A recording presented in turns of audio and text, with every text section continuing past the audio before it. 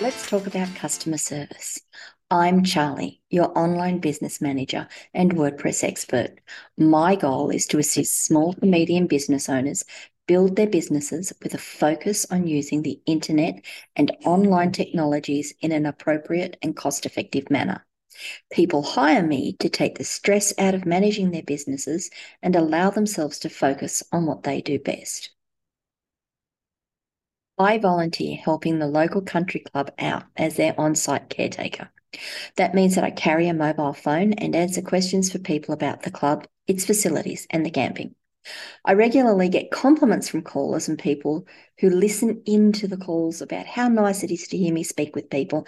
And it got me thinking, I've got decades of experience and training with customer services. So it's natural for me to be welcoming. It doesn't mean I'm infallible though. And when I have a bad day, boy, can it be a bad day. But I thought I might share some of my insights and tricks to providing good customer service, even when your day is going poorly. I really hope you like this one. Here's some broad brush things, though, that I want to cover. Answering the phone. We all have to take calls at times. Whether we work online or remotely, the phone is going to ring. And the way we answer the phone is going to make a difference to how the call goes. We all get criticism and less than pleasant emails from people. How we choose to respond to those messages can tip the balance of a great interaction to a nightmare. We all forget things, or time gets away from us and we're late following something up. To me, that's just plain embarrassing, and it's likely is for you. There are more, but these are the three things that hit me the most when I started sketching out today's podcast. Let's have a look at how you can approach these three things to make a big difference. Smile first. It sounds stupid, but when you answer the phone, even if you're having a spirited discussion when the phone rings, smile. Smiling makes it hard to sound angry or depressed, and it makes the caller feel like you really want to talk to them, even if you really don't. In this day and age, so few people actually want to call. If they're calling, you can be mostly assured it's because they absolutely have to. Getting that smile in your voice adds pep to a conversation. You can also apply this to emails too. When writing your email, particularly if it's a difficult one or one that you're responding to criticism or something a little bit nicer, get up, walk about, make a cup of tea or coffee, have a drink, sit back down, smile, and start typing. Announce yourself when you're answering the phone. Don't just answer it hello or yeah. I like to answer with a good afternoon or good morning. Ask Charlie Latham. This is Charlie. How can I help you? Doing this does several things. The good afternoon lets your caller register that the call has been answered, gives them time to prepare. The Ask Charlie Latham tells them they've got the right place, hopefully. This is Charlie tells them who they're talking to. So they're talking to a person and that person's given them their name. How can I help you? I'm here to serve and I want to help. When that's all done with a smile in the voice, it really sounds like I want to talk to someone who's calling me, want to talk to you even. If things get tense on a call, avoid using what I call blame words. You is a great blame word. You said, you did this. Phrases like that can make people feel like they're being blamed for something, like it was their fault. Maybe it was their fault, but people don't respond well to that. Try instead, I understand the issue to be this, not you said it's this.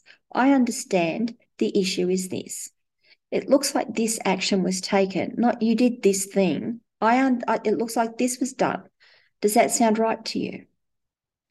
Doing this is hard work and it can be really exhausting. It also takes a lot of practice. It is, however, well worth doing. Thank people. I mean, it's such a simple one. My grandma and my mum used to tell me to use my manners. You'll never know when they're going to come back into fashion. If someone brings up an issue, thank them. Thank you for letting me know that. I appreciate the feedback. You might not right in that very instant appreciate the feedback, appreciate the criticism. It might actually be really hard to swallow.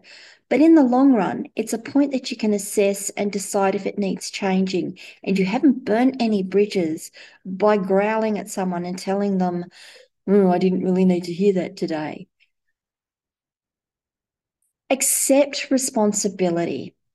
I was supposed to set up a table for someone at the country club dinner the other night. I had it in my diary to do, but I got waylaid by helping someone else at the club out, and I also got tied up with my work. When the guest arrived, there was no table for them. I approached them later that night and I apologized that it hadn't been done and said, look, entirely my fault. I had it in my diary. I just didn't do it. And you know what? They looked like they felt they were the most important people in the room. They were grateful and gracious, and I know they'll be back. Now, that doesn't mean they acted self-importantly. It doesn't mean that they acted pompously.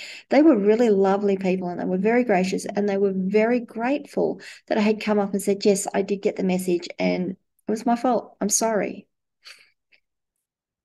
Set expectations and meet them. If you're agreeing to take on work for someone, let them know when they can expect to hear back from you. I can have that done by this date. I'll send you an update in email, by phone, tell them how they can look for their update by this date. All those little things that make it just, they're not going to be hanging around going, oh, are they working on it? Are they doing it? Is it going to get done? Is it going to get done in time? Then you need to do that now. Sometimes our time frames slip.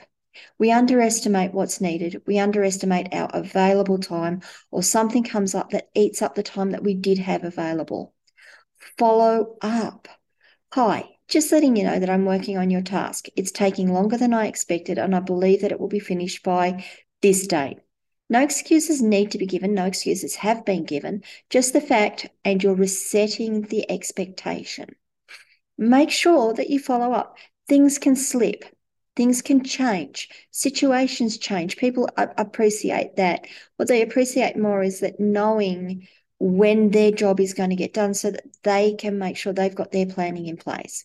Also lets them know that you haven't forgotten them, that they're not just they're not forgotten in the ether or the morass of everyday work. It happens, we all know that, but it's just nice to do. Now, I'm sure there's a whole heap more in my bag of tricks that I use, but these are the ones that I use fairly regularly. And they're the ones that really help me out when I can see a situation maybe turning bad or when I've actually really messed up something. And I do mess things up. I mess things up.